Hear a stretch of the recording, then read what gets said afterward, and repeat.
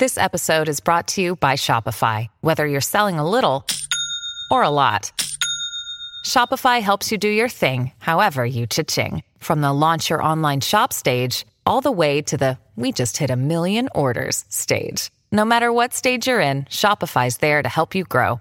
Sign up for a $1 per month trial period at shopify.com/special offer, all lowercase. That's shopify.com/special offer. This is not your century. This is Not Your Century, where we celebrate the news and the news media of centuries gone by. I'm King Kaufman. Welcome to day 2 of our holiday marathon, the best of Not Your Century. Yesterday's theme was true crime. Today's theme is you get no theme and you'll like it. It's just some episodes I really like from the first 4 months of doing this podcast. I didn't mean to do this, but these episodes pick up with the timeline from yesterday. We went chronologically yesterday from 1913 to 1965. Today we're going to start in 1967, and we're going to go through the 70s, 80s, 90s. We'll get to Evel Knievel, we'll get to Randy Shilts, and we'll get to Herb Caen. But we're going to start with one of my favorite things to talk about on this show, the Summer of Love. Before we do that, I want to remind you again, August 22nd, I'm doing a live episode of Not Your Century at the Beta Brand Podcast Theater on Valencia Street. You need a ticket to get in. They're free, though. Go to eventbrite.com and search for Not Your Century, or just click the link in my Twitter bio at King_Kaufman. All right, let's get to the best of Not Your Century, day 2 of our marathon. Here we go. May 16th, 1967. The San Francisco Chronicle has gone undercover.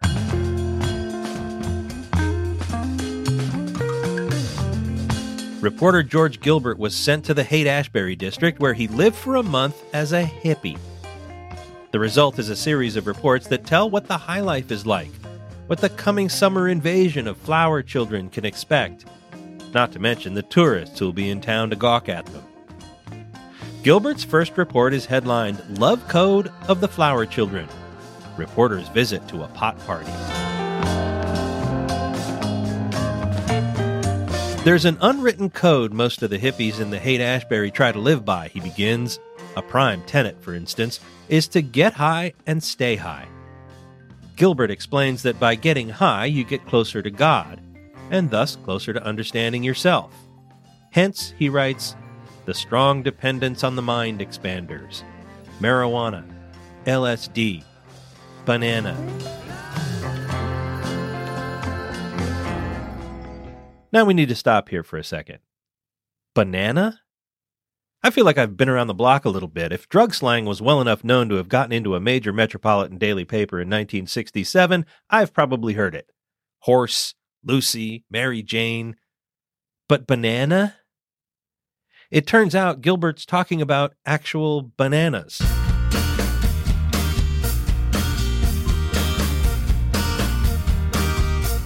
In March of that year, someone had written a letter to the Berkeley Barb claiming that he'd discovered you could get high from smoking banana peels. It was a hoax, a satire meant to comment on the government's habit of making things illegal as soon as it found out you could get high from them. LSD had only been outlawed the year before. So the idea was, what would happen if it turned out you could get high from bananas? Would the feds make them illegal? The United States could go nose to nose with the Soviet Union. But would it stand up to the United Fruit Company? That's not a joke. Hit pause and look up where the term Banana Republic came from. I'll wait. Okay, welcome back. So, getting high from bananas was a hoax, but it went over big. There were reports of runs on the banana bins at grocery stores, though when the Chronicle talked to grocers in the Haight, they said there wasn't much of a bump in banana sales. Hippies chanted, "Banana!" at sit-ins. Time and Newsweek and all the wire services wrote about it in all seriousness. By May, hippies in the Haight would have known from experience that smoking banana peels wasn't a way to get high, and Gilbert's mention here may have been a winking one, but I'm not convinced he was in on the joke. Anyway, to be clear, you can't get high from smoking banana peels, kids. Back to George Gilbert's report on living with the hippies for a month in the Haight. He writes that the Flower Children, aside from getting high and staying high, emphasize sharing over what they consider the money values of the straight world. And thus, the hippies say with all the fervor of uncompromising Christians that love is all important. Hate is a hang-up that robs you of energy and others, like the Viet Cong, of life. As the headline says, Gilbert went to a pot party. It was in the apartment of a Montgomery Street lawyer overlooking Buena Vista Park. A beautiful black-haired woman, he didn't write girl, welcomed him into the apartment. An Indian raga was playing on the hi-fi. People were drinking wine and smoking marijuana from a Turkish water pipe. Gilbert writes that the crowd was typical of the professional-type hippie. There was an intern from San Francisco General Hospital, a research physicist, a middle school teacher, a couple of fashion models, including the woman who'd answered the door. As White Rabbit played, off the new Jefferson Airplane album, the conversation centered on the best drug songs before turning to all the people who were turning on these days. The host says he knows an engineer who works for one of the squarest companies in the world, but he turns on and he swears that 8 of the 25 guys in his department do the same. The intern says even the doctors turn on. Gilbert writes that there seems to be a certain compulsion among those who smoke marijuana or take LSD to justify themselves.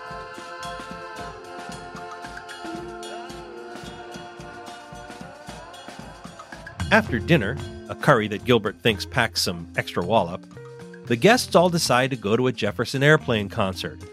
They pile into cars. Gilbert is apprehensive about getting into the host's car because the guy's high. But he climbs in, and then the lawyer smokes another joint as they drive. I'm happy to say, Gilbert writes, we made it.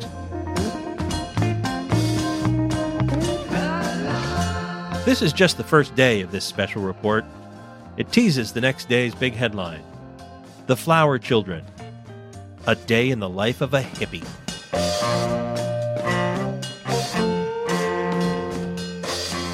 I've got another Summer of Love story coming up next week. It's about some very famous people getting busted at a pot party on Belvedere Street. But now let's go to my favorite episode of Not Your Century. I worked really hard on it because it meant a lot to me, and I know it sounds like I'm being flip and kidding, but I'm being serious. It's basically my autobiography. In 1975, there was pretty much no one more important to me and to most of my friends than Evel Knievel. May 27th, 1975. The most important man in the world says he's finished. I've got to tell you that you are the last people in the world who will ever see me jump, because I will never, ever, ever jump again. I am through. Evel Knievel had just tried to jump his motorcycle over 13 London buses on the field at Wembley Stadium in London in front of 77,000 people. He'd crashed horribly. Just before being loaded into an ambulance on a stretcher, he'd asked to be helped up. The 36-year-old hobbled with assistance up the ramp and, in obvious pain, addressed the crowd, telling them he was retiring. When he finished, his friend, Frank Gifford, broadcasting the event for ABC's Wide World of Sports, told him, "You've proven enough. Let's get the stretcher." Evel pleaded to be allowed to walk. Let me get off the ramp. Please help me walk off the ramp. Frank, take me off. I walked in, he said. I want to walk out. He had a broken left pelvis, a cracked right pelvis, broken vertebrae in his lower back, and a fractured hand.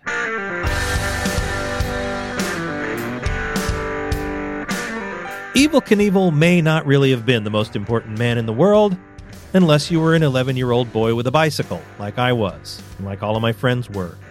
I think this was probably true nationwide. Kurt Cobain once said that the only hero he ever had was Evel Knievel, but then again the story of the Wembley crash only made page 2 of the San Francisco Chronicle. But in my corner of Los Angeles, it was definitely true. Some boys wanted to run like O.J. Simpson, dunk like Dr. J. Some wanted to be cool like the Fonz. But everybody wanted to be Evel Knievel. No piece of plywood was safe. It'd be snatched for use as a takeoff ramp, or if we got really lucky and found 2, a landing ramp. Evel Knievel jumped over cars or school buses lined up side to side on his motorcycle. We jumped over bricks laid end to end.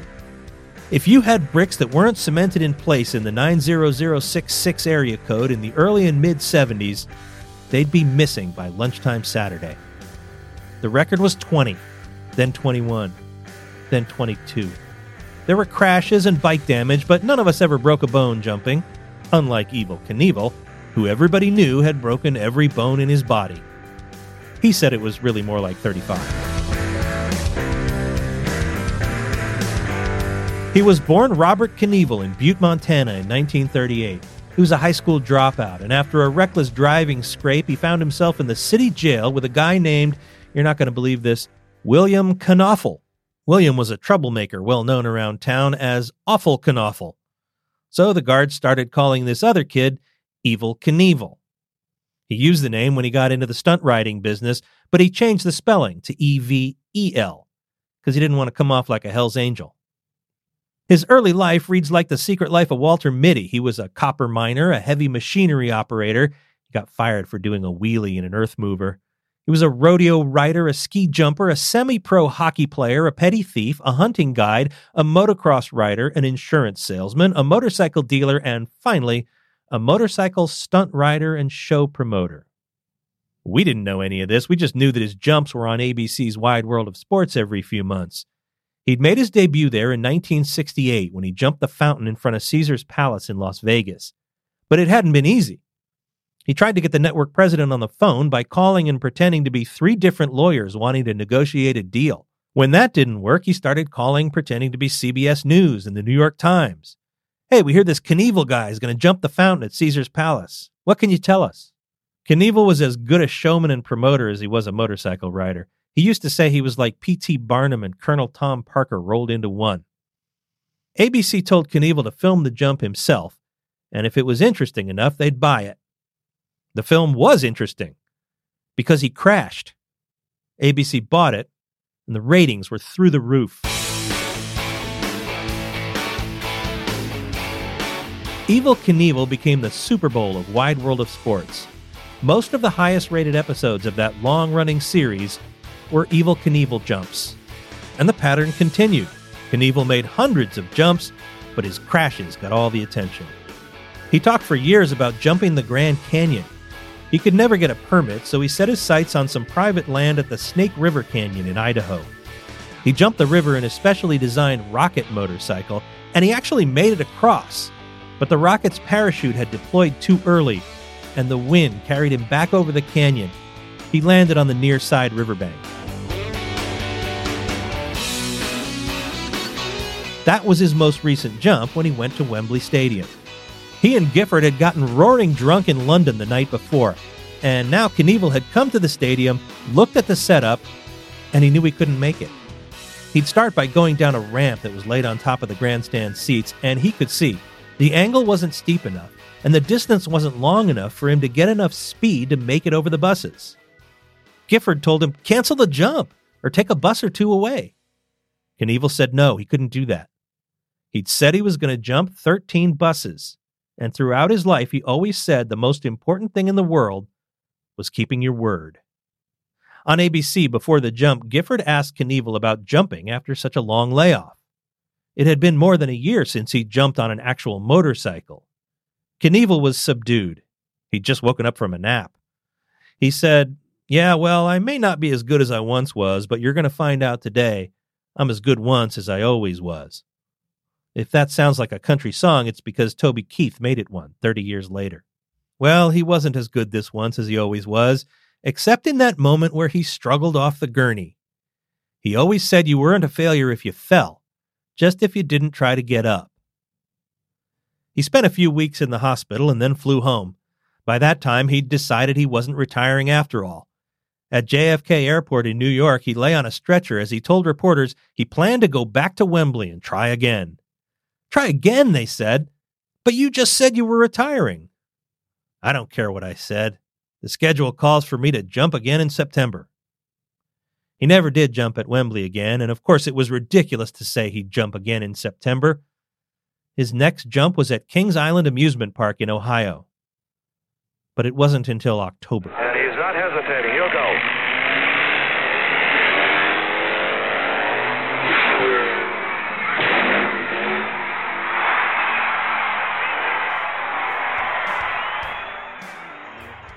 We used to joke about Awful Knaufel because I don't know where that came from, but it sounded like Evel Knievel. Like you jump your bike over something and somebody would go like, who do you think you are, Evel Knievel? And you'd go, no, man, I'm Awful Knaufel. I had no idea there really was an Awful Knaufel, that he was Evel Knievel's, that he was Rob Knievel's cellmate, and that the cops called him Awful Knaufel because he was such a troublemaker. So that's how Evel Knievel got his name.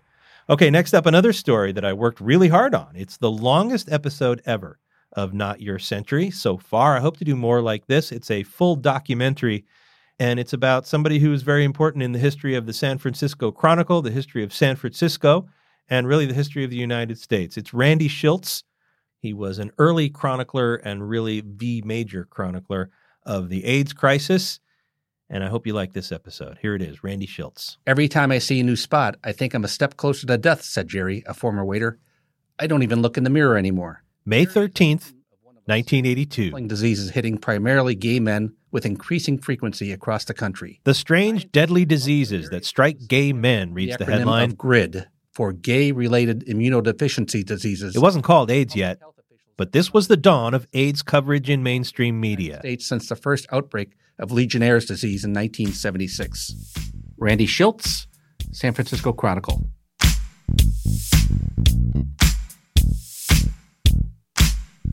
This wasn't the first mention of this new gay plague in the Chronicle. That had come the previous year in a short item written by science writer David Perlman.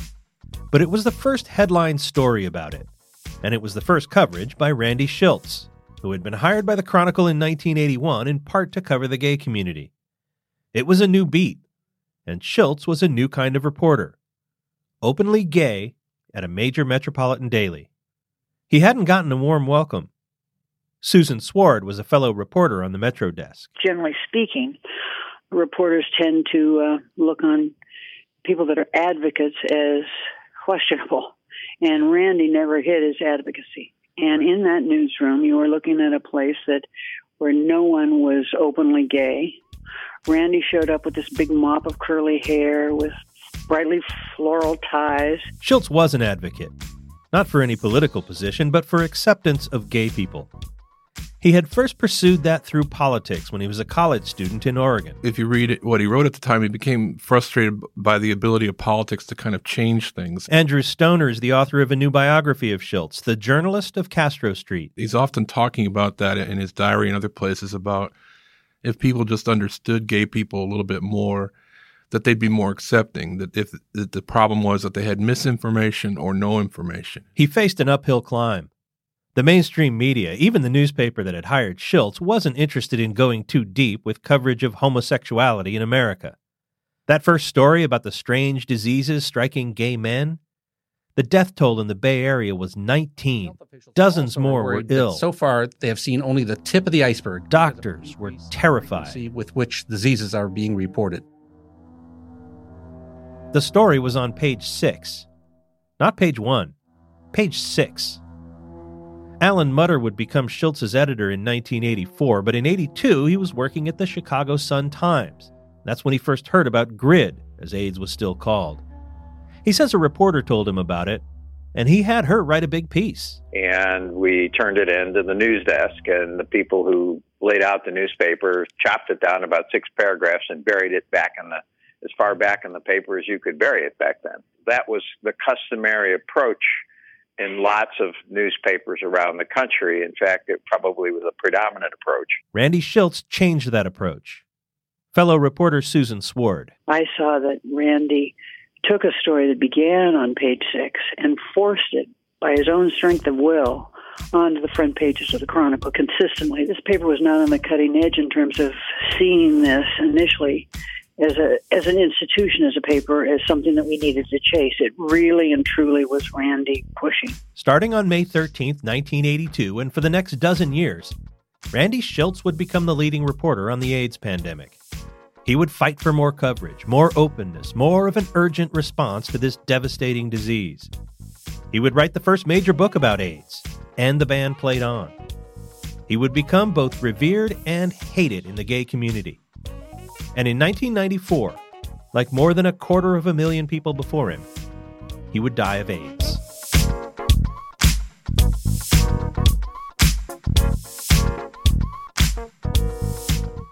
Randy Shilts was born in Davenport, Iowa in 1951 and raised in Aurora, Illinois, in Greater Chicago. He went west ostensibly for college, but in his diary he wrote about going because he'd heard about communes, especially bisexual communes. He was smart, but at first not a serious student at Portland Community College and the University of Oregon. He found his calling when he left political organizing and discovered journalism. He was a dogged, talented reporter, and he was also out and open about his sexuality, and he wrote and talked about the issues in gay life, including sexual issues, like the bathhouse culture. He wanted to be in mainstream journalism, but there were no job offers for an out reporter, so he came to San Francisco in the mid-1970s to work for The Advocate, a gay news magazine, and then for the PBS TV station KQED, where he reported for the show NewsHour. The gay drive for acceptance has produced no single issue as volatile and emotion-packed as that of how homosexuality should be dealt with in public schools. In 1981, the Chronicle hired him to cover the community that he was very much a part of. He'd lived the hedonistic lifestyle, struggled with alcoholism, worked in a bathhouse. He was writing The Mayor of Castro Street, a biography of Harvey Milk that would be published in 1982.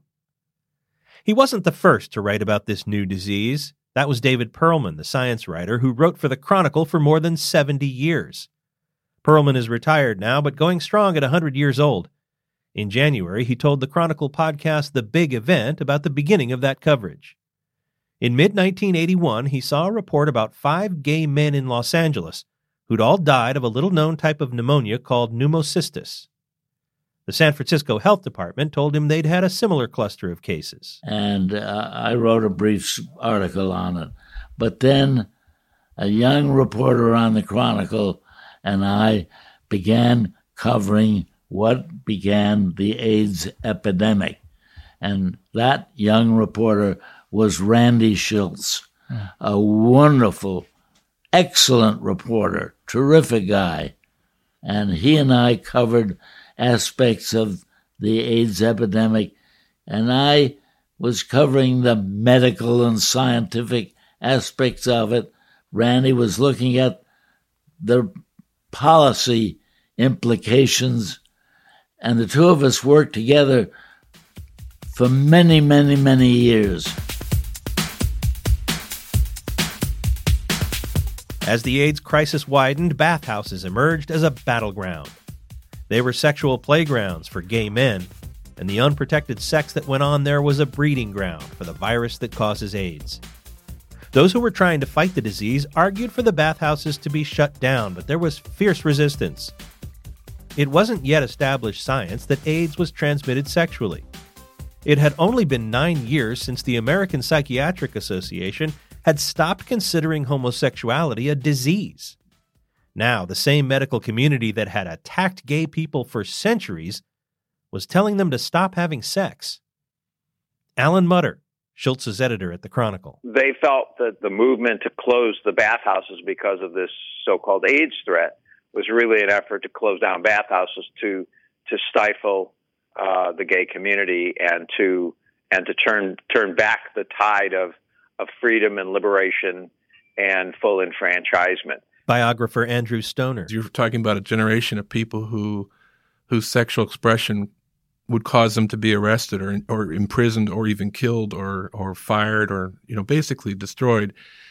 When you have people finally being able to express themselves sexually, I think you can begin to understand why there's a reluctance for anybody to put the brakes on that. Shilts had covered the spread of hepatitis and other sexually transmitted diseases for The Advocate and KQED in the 70s. He argued for the bathhouses to shut down. He was threatened. His life was threatened. Chronicle editor Alan Mutter. People spit on him. He was in some physical danger and certainly at the point of being ostracized by many, many people who he had counted as friends. In the end, strict new rules imposed by the city spelled doom for the bathhouses. Mutter says Shilts' coverage, which he calls appropriately aggressive, helped provide cover for Mayor Dianne Feinstein and other city officials. But there were those who never forgave Shilts. Still, if some in the gay community were angry at him, he was angry at almost everyone. People died when Reagan administration officials ignored pleas from government scientists. In the prologue to And the Band Played On, he gave a litany of institutions that failed to respond as the death toll mounted. People died while scientists did not. 5,600 in 1984, 12,000 in 1985, 24,000 in 1986. People died while health authorities... In the heart of the pandemic, President Ronald Reagan famously refused to even say the word AIDS for years at a time as his administration cut funding for research and medical care. And people died while gay community... The media only began to treat AIDS as something other than a disease that happened to those other people when movie star Rock Hudson died of it in 1985. The gay community, Schultz wrote, treated AIDS as a public relations stories problem that involve gay sexuality. Dana Van Gorder is a longtime AIDS policy advocate. In the mid-'80s, he was an aide to Harry Britt, who had replaced Harvey Milk on the San Francisco Board of Supervisors. We didn't use Randy because, Randy was pissed off and he wanted something to happen and he was going to make it happen. But there was definitely a symbiotic relationship between those of us who were in government trying to make something happen and Randy saying, I will help you to stimulate the response that is needed. Schultz subscribed to a classic model of journalism. He saw himself as beholden to the truth, not any particular policy. But through journalism, he did advocate. First for acceptance for gay people, and now for a swifter and more forceful response to AIDS. In The Mayor of Castro Street, he wrote, "History is not served when reporters prize trepidation and propriety over the robust journalistic duty to tell the whole story." The skills he brought to that journalistic duty, developed at the University of Oregon, The Advocate, KQED, and The Chronicle, they were formidable. His editor, Alan Mutter. Everybody wants to talk about Randy and his courageous and important coverage of AIDS, but Randy was a fully realized, could do anything reporter. He could write, he could investigate, he could interview. Policy advocate Dana Van Gorder. Randy was extremely smart, kind of scary smart, very intense, almost all the time. Certainly had, a good sense of humor, but he was on a mission during those years and was very serious about what he was doing. What he was knowledgeable with, he was completely correct. That's Dr. Jay Levy. He's a professor of medicine at the University of California, San Francisco. He was a key early researcher of the AIDS virus. Sometimes he exaggerated to get more of the audience. We know that. What Levy's talking about is Patient Zero, an important figure in And the Band Played On, the starting point for the epidemic, the man who brought the disease to the United States. Though doctors and researchers refused to give Schultz his name, he worked his sources, and he found it. Gaetan Dugas. He was a French-Canadian flight attendant. He was strikingly handsome. He was a world traveler because of his job. He was sexually active, boasting of more than 250 partners a year. In the book, Schultz portrays him as having a cruel reaction to the news that he had AIDS, purposely infecting others, or at best, acting recklessly. Jay Levy. He was actually a patient of ours also, and he was a strange person, so Randy captured that. What he wasn't was Patient Zero. Schultz got it wrong. Later research proved that Dugas was not the launching point for the virus in the United States. Schultz had misinterpreted a study, thinking it was a search for the origin of the virus, when in fact it was an attempt to better understand how the disease was transmitted. Also, far from being a Typhoid Mary, purposely infecting others, Gaetan Dugas was a huge help to researchers. He had a detailed address book that he shared with them, and because of his charisma and his exotic name, casual sex partners tended to remember him. That helped researchers make an unusually large number of connections between Dugas and others who got sick. For a layperson, that may have created the impression that the flight attendant was a hub for the disease, when in fact he was just someone about whom there was a lot of information. On top of that, Schultz made a simple misreading. He thought researchers were referring to Dugas as Patient Zero. They were referring to him as Patient O, the letter O. Biographer Andrew Stoner. Yeah, this remains the most controversial aspect of Schultz's work. And any review now would reveal that he got it wrong. This Patient Zero actually was a Patient O for outside Los Angeles. Schultz's editor at St. Martin's Press was named Michael Denny. When And the Band Played On was mostly ignored by the mainstream media, he played up the idea of the villain, Patient Zero, to the tabloid New York Post. The Post ran with it, running a front-page headline, The man who brought AIDS to America. It worked. Other media picked up on the story. According to Stoner's biography, Denneny says Schultz objected to the sensationalist sales job. It ignored his points about government, the media, and the gay community's failure to respond to AIDS. But, Denneny says, he relented. It was a decision he'd be vilified for, naming and making a scapegoat out of a man who died 3 years before the book's publication. Schultz got this wrong. Biographer Andrew Stoner. I think there's a lot of hurt feelings around the publicity of Patient Zero in order to sell the Schultz book that some of the people working with Randy undertook, and that as a result, Randy Schultz dies in 1994 and doesn't get a chance to revisit this issue. And I'm certain he would. He would want it right, and he would want it to be set. He would want to resolve the issue, and maybe even apologize for the error. Which, as a result, you have people who hold Randy in high esteem, and you have other people who really just don't care for him at all. Researcher Jay Levy. When he made it Patient Zero, it was to put a drama in it, but you knew there was some poetic license. But it led to everyone wanting to know who the Patient Zero was. Everyone wanted to debunk it if they could, and it made for a very interesting and sought-after book. And the Band Played On became a bestseller. It was made into a movie by HBO in 1993, the same year that Schultz's third and last book came out, Conduct Unbecoming, Gays and Lesbians in the U.S. Military. By that time, Schultz was dying of AIDS. He said he received that diagnosis the day he turned in the manuscript for And the Band Played On in 1987. He died on February 17, 1994, at the age of 42. He left behind a complicated legacy. Policy advocate Dana Van Gorder. There were some really towering figures in the early response to the epidemic and throughout the epidemic, obviously. But as I, talk about Randy, I do, I do remember how brilliant he was, how committed he was, and powerful and effective. And he was, truly a remarkable guy. He may have been controversial, but the role that he played in the response to the epidemic was towering. And I remember him with, great fondness and respect. Dr. Jay Levy. Randy took the lead in placing attention on this terrible disease hitting San Francisco and other places in the United States. We didn't know about Africa in the very, very beginning. And the book he wrote put a terrific attention on the whole history. Schultz ended the acknowledgments for And the Band Played On by writing that he would always have a special reverence for people with AIDS who gave some of their last hours for interviews, sometimes as they lay on their deathbeds. When I'd ask why they'd take the time for this, most hoped that something they said would save someone else from suffering. If there's an act that better defines heroism, I have not seen it.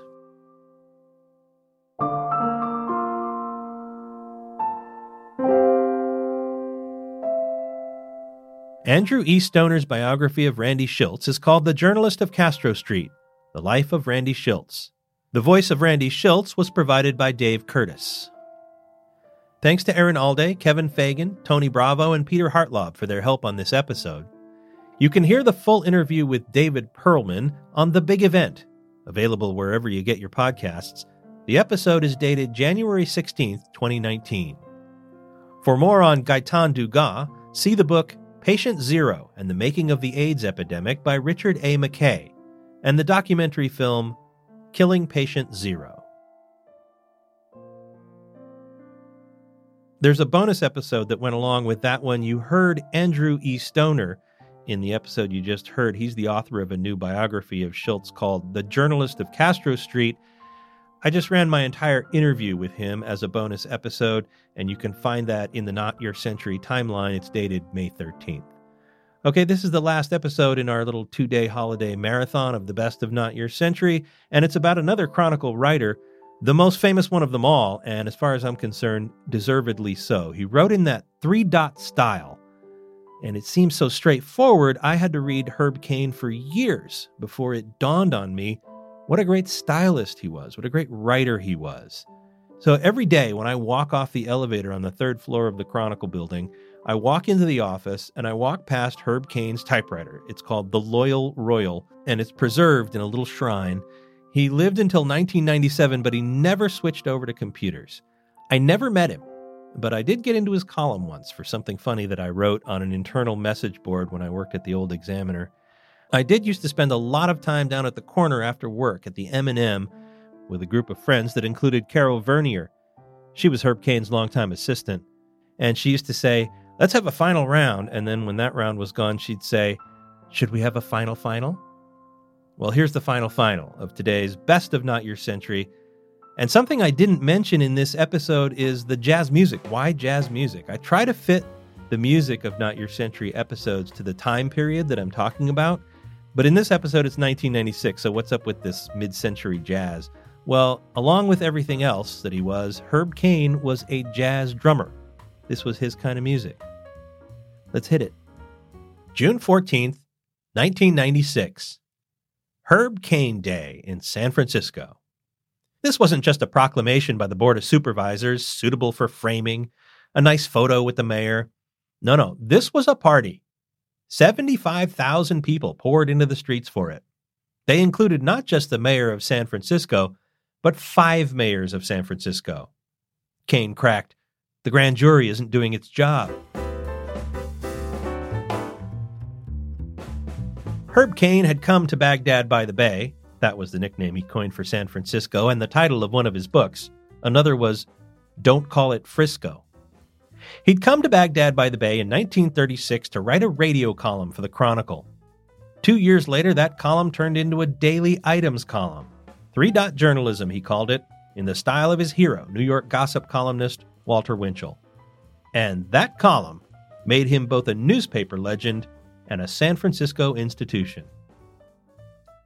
Herb Caen Day was the climax of an amazing and bittersweet spring for him.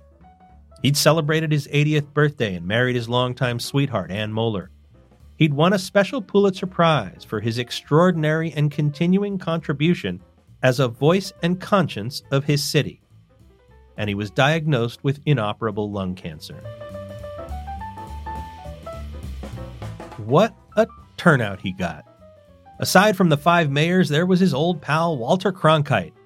There was Don Johnson, then the star of the TV show Nash Bridges, about a San Francisco cop. He said Caen had launched his career.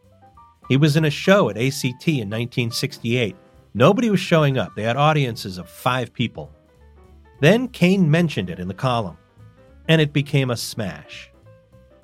That was the goal of thousands, maybe millions of people in the Bay Area for decades. Get your name in Herb Caen's column. Your narrator made it once. Herb Caen Day was packed with people who made it more than once. There was Robin Williams. There was Bill Walsh, Amy Tan, Willie Mays. A drill team of bicycle messengers who Caen loved to write about. And 75,000 more people. Impossible to know how many of them had provided answers over the years when Caen asked his favorite question in the column. Item, who's a gotta item?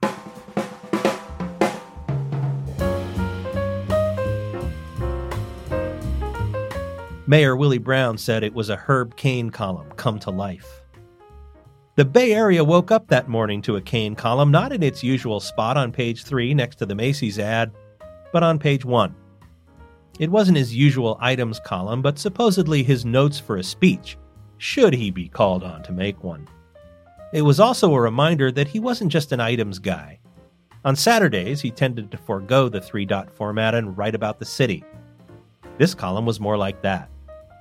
He wrote, "On the waterfront today, I'll be seeing the ghosts of Shanghaied sailors, hearing the splash of 1,000 anchors, remembering the creaking away of the old pilings as a real SF ferry, a floating Victorian mansion with paddle wheels, comes slowly to rest. I'll remember the smell of tar, hemp, creosote, and coffee in the ferry building, and walking out into the incredible roar of the iron monster streetcars making the big, endless loop. Everybody walked fast, talked fast, and looked important. Long gone but still glowing, the 57 sign, Wellman's Coffee, Sherwin-Williams paint covering the earth in a feat of electrical magic. He wrote that if this was his greatest day, his luckiest was the day he arrived in San Francisco in 1936. I was about to become a San Franciscan, and therefore the envy of the world. Few titles have more cachet. Where you from, buddy? San Francisco. Never California. Part of the party was to dedicate the new Embarcadero waterfront as Herb Caen Promenade. Caen ended his column asking if the powers that be could change that to Herb Caen Way. So they did. He later said promenade was too French. Sounds like something you spread on toast. Although he grew up in what he called Sacramento, Caen always said he was conceived in San Francisco as his parents were visiting the 1915 Pan-Pacific Exhibition, and he fell in love with it then. At his party, he said, "God, I love this town. I loved it before I was born, and I'm going to love it after I'm gone." Less than a year later, he was gone. He died on February 1st, 1997. At the party, Walter Cronkite said, "To love San Francisco is easy, but to have San Francisco love you, as San Francisco loves this columnist, borders on the unlikely, the truly incredible." He was going to say more, but he was interrupted by applause. It rolled back across the Embarcadero and up Market Street.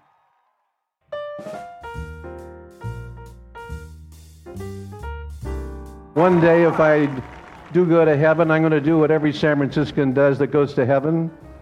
He looks around and says, "It ain't bad, but it ain't San Francisco." And that's the end of my special 2-day holiday marathon of the best of Not Your Century. If you're still listening at this point, I'm going to assume that you're a fan of this show, and I'd like to ask you to tell your friends about it, have them subscribe, write a review on your favorite podcast app. That's really, really helpful.